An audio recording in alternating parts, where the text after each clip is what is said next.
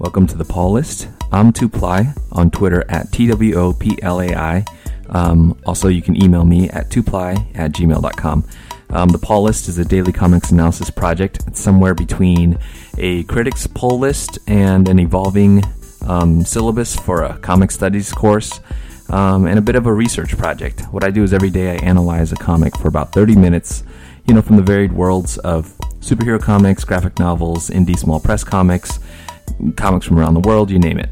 The Paul List is on SoundCloud, iTunes, and Stitcher, and I am an academic, I'm a critic, and I'm a teacher.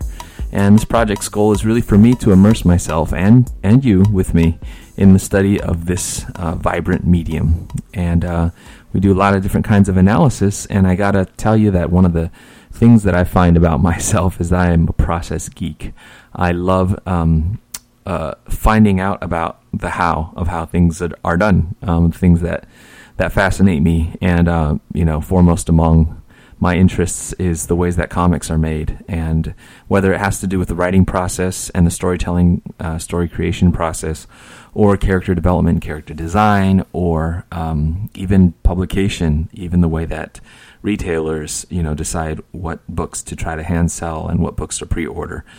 These are all things that finding about the sort of insides of how things work is always fascinating to me.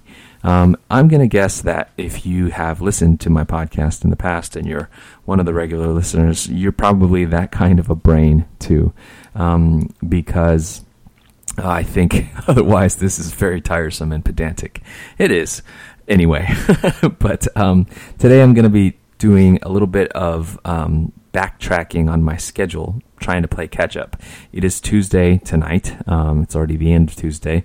Shows how behind I am. And I never touched on a Marvel book, which is usually my Monday task, the Monday Marvel. So today I'm going to talk about Black Widow number 5 with art by Chris Samnee and colors by Matt Wilson and written by Mark Waid and Chris Samnee. But I'm primarily going to be talking about Chris Samnee's art. And so not to dismiss the role of Mark Waid. In fact, they as a team in combination, I think, have had a very successful run on Daredevil and recently jumped aboard Black Widow.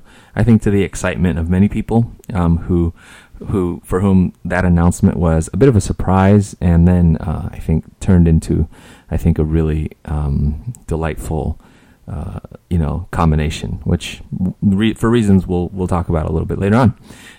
So I'm going to talk about Black Widow number 5. First, a little bit of programming note, and then I want to acknowledge the sort of the intellectual and professional influence that I bring that has sort of helped me to make my way into this conversation about Chris Samnee's art in Black Widow number 5. But first off, like I said, today's Tuesday, but I'm covering the Monday Marvel, Black Widow number 5. Tomorrow, I plan to try to play a little catch-up and to have a Tuesday trade paperback episode on a Wednesday. And I'm going to cover Abnett and Colbert's Wild and the Enemy Within, which is the second volume of that series, which is a fun book, and I'm excited to talk about it out from Boom Studios. And then for the Wednesday Wide World of Comics, I think I'm going to try to double up my episodes and do a second episode tomorrow, where I talk about, my poll list on New Comic Book Day. And I want to revisit the episode that I did last week. That was a kind of an extra where I did my Eisner picks. A lot of times, you listen to people prognosticating about awards or championships in sports or whatever, and they don't always go back to the predictions that they made and talk about how right and wrong they were. Well, I was wrong quite a lot, but I think I'd love to go back and just kind of cover what won the Eisners and then what I thought would win and what I picked myself. One of the oversights, maybe it wasn't an oversight, because I think I did mention my appreciation of the book, was the early reader's book, Little Robot by Ben Hackey. And I have a great deal of appreciation for not only Little Robot, but Ben Hackey's work at large. In fact, my daughter was Zeta the Space Girl for Halloween recently. So there's much love in this household for Mr. Hackey. And Little Robot won the early readers, the youngest age bracket, Eisner Award, and I'm really excited about that, even though I was honestly a little bit surprised. So I'm going to talk about that book tomorrow as well in the Wednesday Wide World of Comics. 2 episodes from now, but probably both. I'll try to get done and get out tomorrow. Today, to come back to today's topic, today I want to talk about Black Widow number 5. When the Waid and Somni team that had, done such a sort of splendid job on Daredevil, bringing a kind of delight, a throwback kind of fun to the character. When they, announced that they were wrapping up their run on Daredevil, I think we were all dismayed,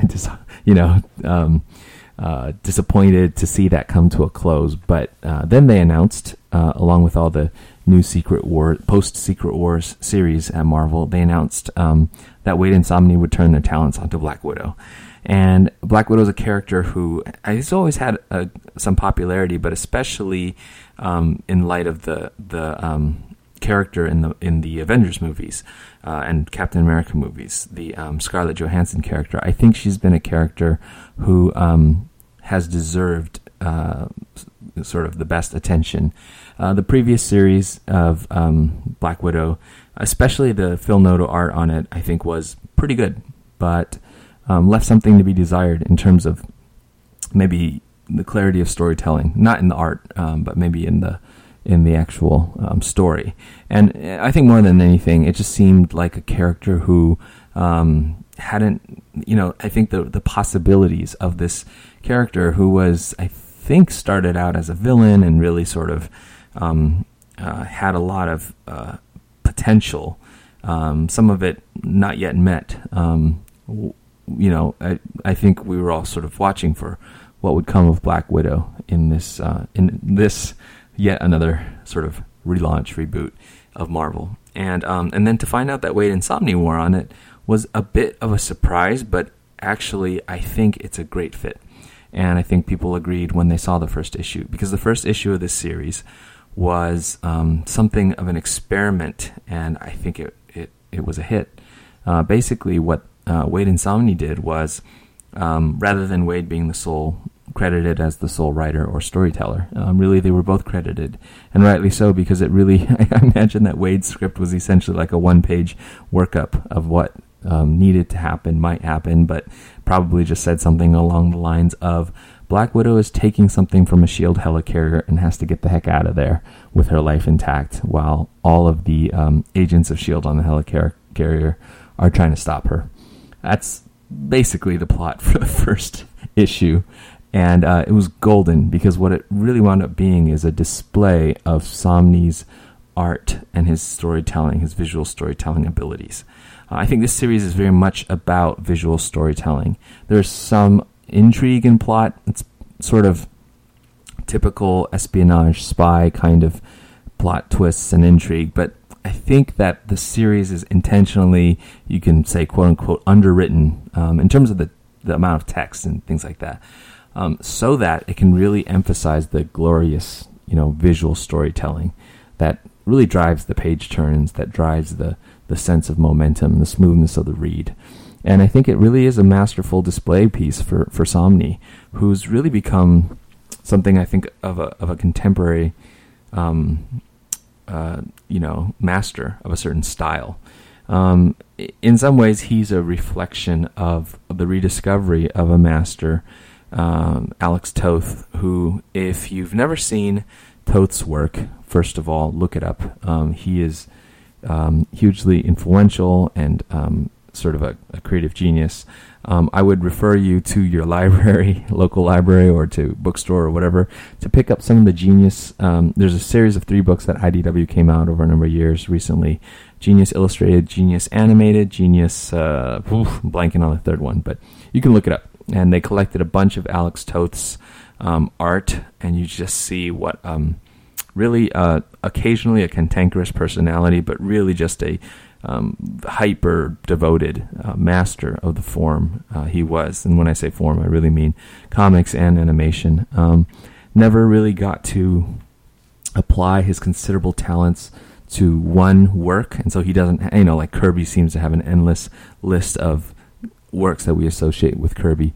Toth sort of doesn't have that in his bibliography so much. but hugely influential. Hugely influential. In fact, I remember the greatest Batman stories ever told volume that I've referenced that I used to check out from the library repeatedly. And I remember reading it and just watching the evolution of Batman art and just feeling like, there was this sort of huge lift that occurred around the time of Neil Adams. But then things just became sort of murky. And it really was the clarity of the Alex Toth art in this one issue that's in that collection that returned me to something that was very raw and deep and almost viscerally elegant. So when I think of Toth, I think one of the people that's helped me to understand why his work is so gorgeous, really to understand the gut response, not to like help me to get what's good about it, but to help me to understand how it gets to be that good. One person who's really helped me to understand that is an artist named Jesse Ham. Jesse Ham is an artist who works at the Periscope Studios in Portland. Ooh, sorry, Mr. Ham and Periscope friends, if that's not where you are. I believe it's in Portland, and a number of artists of some repute currently, with a lot of diverse and very cool styles, are also there. Well, Jesse Ham is an artist that I've enjoyed. I first sort of saw his name as one of the contributors in some of the very designy kind of work that was in David Aja and Matt Fraction's Hawkeye, and then came to find out that he was among the colleagues that here in the Bay Area, actually, Jean Luen Yang and Jason Shiga and Derek Kirk Kim and others had as part of a sort of art night group that really taught each other a lot about comics as they were coming up as comics creators. And so I found out about a year ago that Jesse Ham was starting a Patreon page. If you're not familiar with Patreon, it's basically a way to directly support artists and creators and then to see some of their work. And actually, that wasn't a year ago. I think it was maybe half a year ago. Anyway, Jesse Ham's Patreon is a place where he posts sketches, and he also posts the kind of explanations and analysis that a process geek like me loves. The kind of thing that if you're interested in comics, you would find endlessly fascinating to sit at a studio and listen to one experienced artist, offer suggestions to another, budding artist. I just think about how much I'd love to have been a fly in the wall in the room in, when Eisner was imparting on the 10 artists in his stable, all of the wisdom, the sort of learned wisdom and intuition and experienced knowledge that came from his years of learning comic storytelling. And you get a sense of that in Jesse Ham's Patreon. And so I really encourage anybody who's listening to check it out. You can just Google search Jesse Ham, or you can search in Patreon under Jesse Ham. That's 2 M's in Ham. And one of his pieces that was there on his Patreon, he described something that ever since I read it, I just cannot help but notice.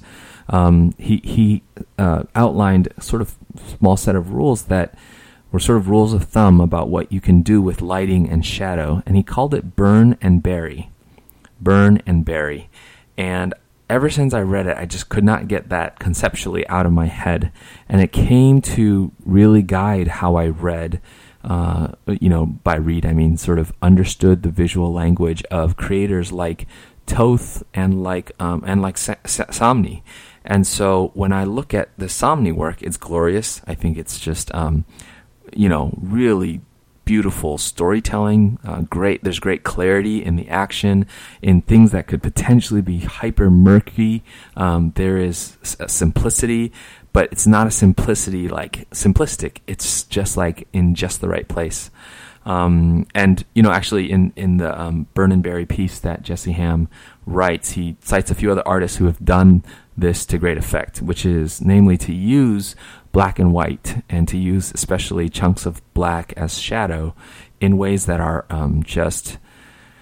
Well, I'll get into the description as I talk about it, but he gives an example of a page from David Mazzucchelli in Batman Year One, and that is an example, I think, of this clean and sort of wonderfully, carefully selective use of shadow. And then he shows a page from Milton Caniff, another master of such things. I think also of other comic strips illustrators like Noel Sickles and then other comics illustrators who even today I think there's a handful that I can think of who are just using this maybe Toth inspired or Toth furthered kind of artistic sensibility really, really well. What Ham describes in Burn and Bury, and I'll bring it back to Black Widow, primarily about the art in Black Widow number 5 in a second. I'm not going to talk much about the story, so apologies for your disappointment if you were looking for a really clear explanation or exposition of what the heck is going on in the spy work of Black Widow number 5. I won't really go there. Instead, I just want to talk about the Somni art and why it's so effective for this kind of story. But what Ham talks about in terms of the Burn and Bury rules of thumb is that what you're often doing is you're drawing a figure, and one of the things you'll notice if you flip through, especially the prior 4 issues, but it's the case too in issue 5 of Black Widow, is that Chris Samnee uses has this use of shadow pretty generously, but primarily he uses these shadows to create depth in the figures that matter. And most often the figures that matter are the human figures. In the first issue where Black Widow, Natasha, is sort of escaping from the helicarrier, you see a lot of background, but that background is usually drawn, with all the right proportion and angles and relevance and just giving you just enough information, but it's not clouded up with very much shadow. And if you want it to be thoroughgoing about your application of shadow, then you know your light sources here, you know that your shadows are going to fall there. He doesn't overdo it. He doesn't spend all his time making the backgrounds shadowy in the same way that what really matters, I think what really wants to have depth so that they jump out on the page, the folds of their clothes, the bend of their arm, the expression on their face. What really has shadows is the figures, is the S.H.I.E.L.D. agents who are jumping at Black Widow, or the ways that she is, traversing some gap to grab somebody flying through the air with a parachute or something like that. But you see that the black and white, and I hope you're looking at some of these pages of Black Widow as I'm talking, but you don't have to be. In these pages of black and white, so much of the background, the machinery, and so on is drawn cleanly without the heavy use of shadow. But the shadow comes in to provide depth and motion and a kind of soft realism, I almost want to say. And I'll talk about, that's my own term, soft realism. I'll talk about that soft realism a little bit more as we go here. But a kind of soft realism to the figures so that the figures really jump out. They become alive because they're what our eyes want to engage with. And it makes it all read incredibly smoothly. Like I said, there's just so much possibility in these kinds of action scenes for things to trip up. And Samnee accomplishes so much cleanness and clarity in his line and his design. And so I think what he does with the shadow and what I notice is totally an application of this really smart point that Jesse Ham makes. So let me try to explain what that is and what he means by burn and bury. So what he shows, Jesse Ham shows is that, if you draw a character, let's say a character in a uniform, let's say a S.H.I.E.L.D. agent in a uniform, and you draw sort of the wireframe version of the character. You articulate all of the pockets and fingers and parts of the hat and face structure and all that kind of stuff. If you draw it all out and you leave it like that, you have basically a coloring book looking picture, right? You have all the structure lines to it. If you start if you're looking at a reference of a photograph and you start noticing, oh, there's light shadow here, oh, there's dark shadow here, and so maybe you use some cross hatching for where there's light shadows, and then you try to use gradations or gradients for the other shadows, what you end up doing is you end up having this almost confusing, almost too real and somewhat distancing version of this figure. It feels stiff. Ham, I think, uses the word, it feels almost academic.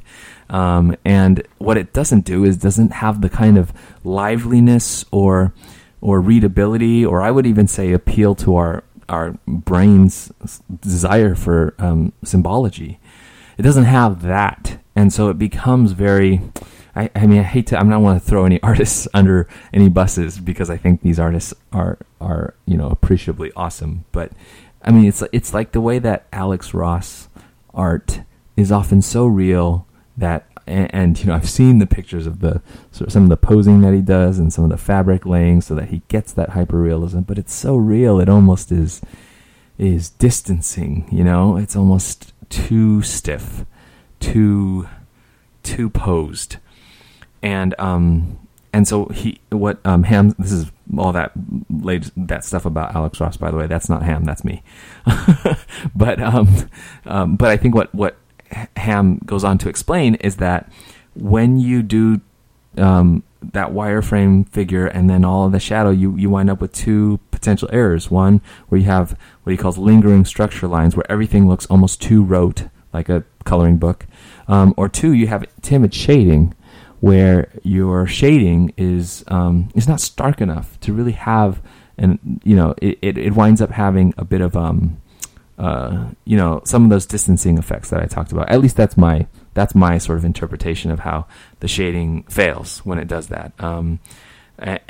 So how do you avoid the timid shading, and how do you avoid sort of becoming overly coloring book with all these structure lines?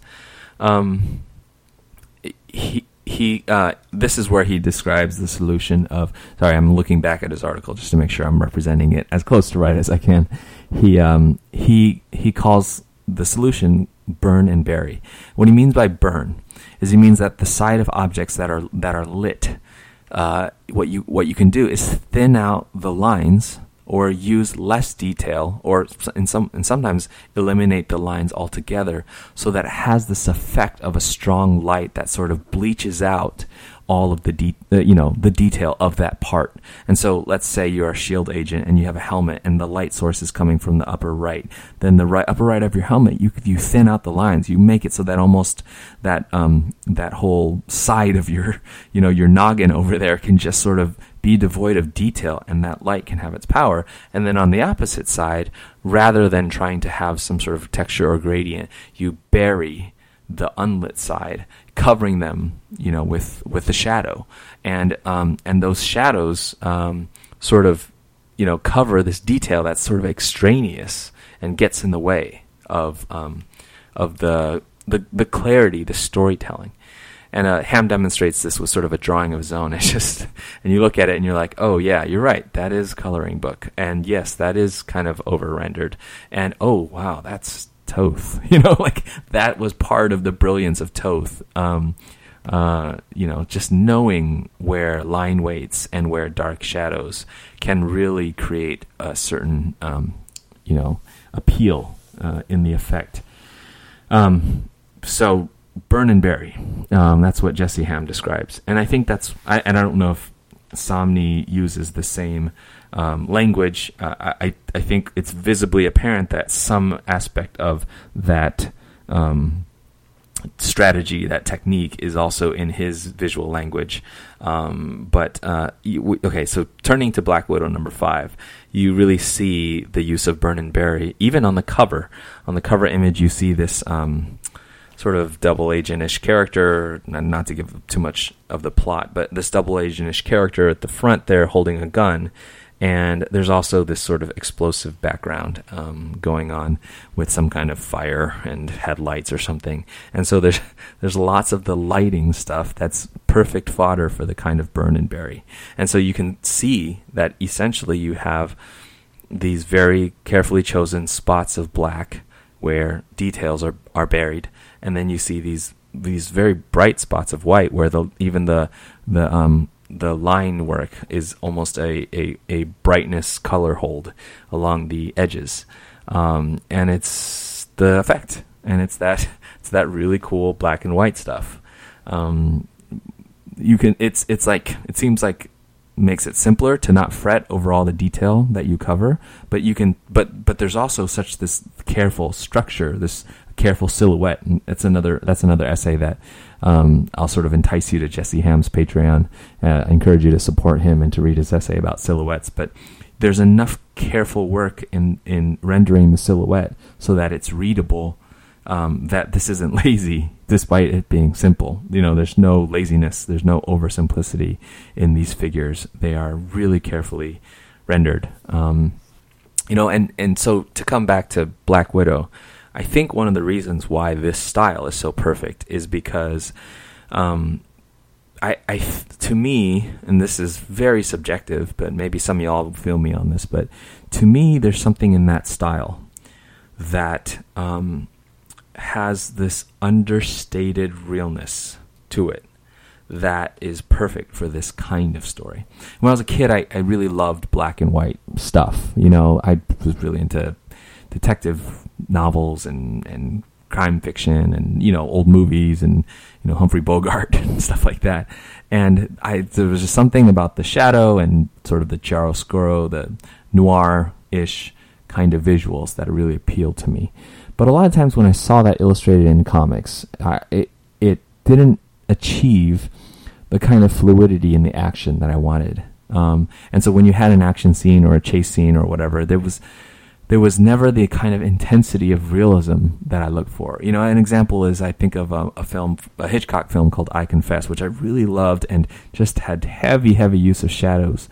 But whenever there was action, it was sort of all so occluded that I couldn't follow what was going on. And not that I need to know all the details. The suggestion of what happened is enough. But it just sort of didn't strike me as a way that you could convey action. But really, it was something like maybe the Bourne movies, the Bourne Identity and afterwards, that were such a sort of a stylistic trendsetter in action movies, where they skewed the exaggeration, that was in the bombastic Rambo type movies, and they went for like this certain degree of flying bodies and fighting ingenuity and like levels of stunts that just really seemed closer to a naturalistic, Greengrass brought this almost documentarian style to it. And what made those amazing to me was that, in an espionage story, you're basically trying to mask a lot of the humanity. Like, what makes characters appeal to us oftentimes is our sense of identification with them, but everything is about deception. Everything's about, the double cross, and that's fun and interesting. But, and with Bourne, for instance, he's just like super effective. He kicks butt. He walks into a room, he knows 50 ways to kill you or whatever. But you have to let slip underneath that enough humanity to make that character compelling. Because otherwise it just sort of is an exercise in coolness, which sometimes the Bond films feel like, right? And it's not about his feelings and being gushy and emotional, but it's about how the situation and the terror of the situation, despite his competence, calls up all kinds of feelings. And so that the action has this valence of emotion in it. And I think with Black Widow, it's sort of the same thing. I mean, and you see this a lot in the character in the films. She's so kick butt competent, She just is in charge and master of every situation. But how do you then have actual emotion with the character? And so much of it has to be that all of this, espionage, spy work, whatever. And I think Scarlett Johansson does a pretty good job of this too in her portrayal of the character, or the directors and writers or whatever. The movies do a decent job of this, of creating her as an espionage character that doesn't mask the humanity to a point that there's not an emotional valence, even despite all of the sort of cold calculating competence of who she is. And some of that is in this flashback business to who she was as a kid, and that's here in this comic too. But I think a lot of it is in the detail of the action. It's in the embodied physicality of what she strains to do. There's a certain realism, but it's not so real. It's not so real that it kind of that it kind of makes it impenetrable to identify with or to relate with the action that's going on.